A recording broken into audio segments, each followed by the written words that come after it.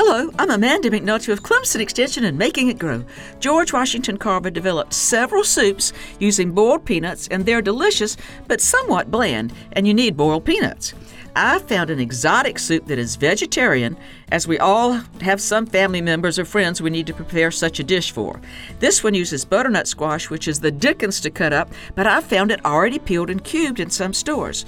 You cook it with coconut milk, veggie broth, peanut butter, and exotic spices, then blend when cool. It is absolutely delicious, and the addition of peanut butter gives it protein so it sticks to your ribs.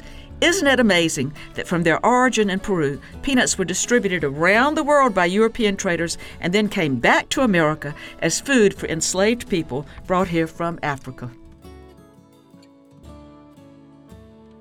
Funded by South Carolina Farm Bureau and Farm Bureau Insurance.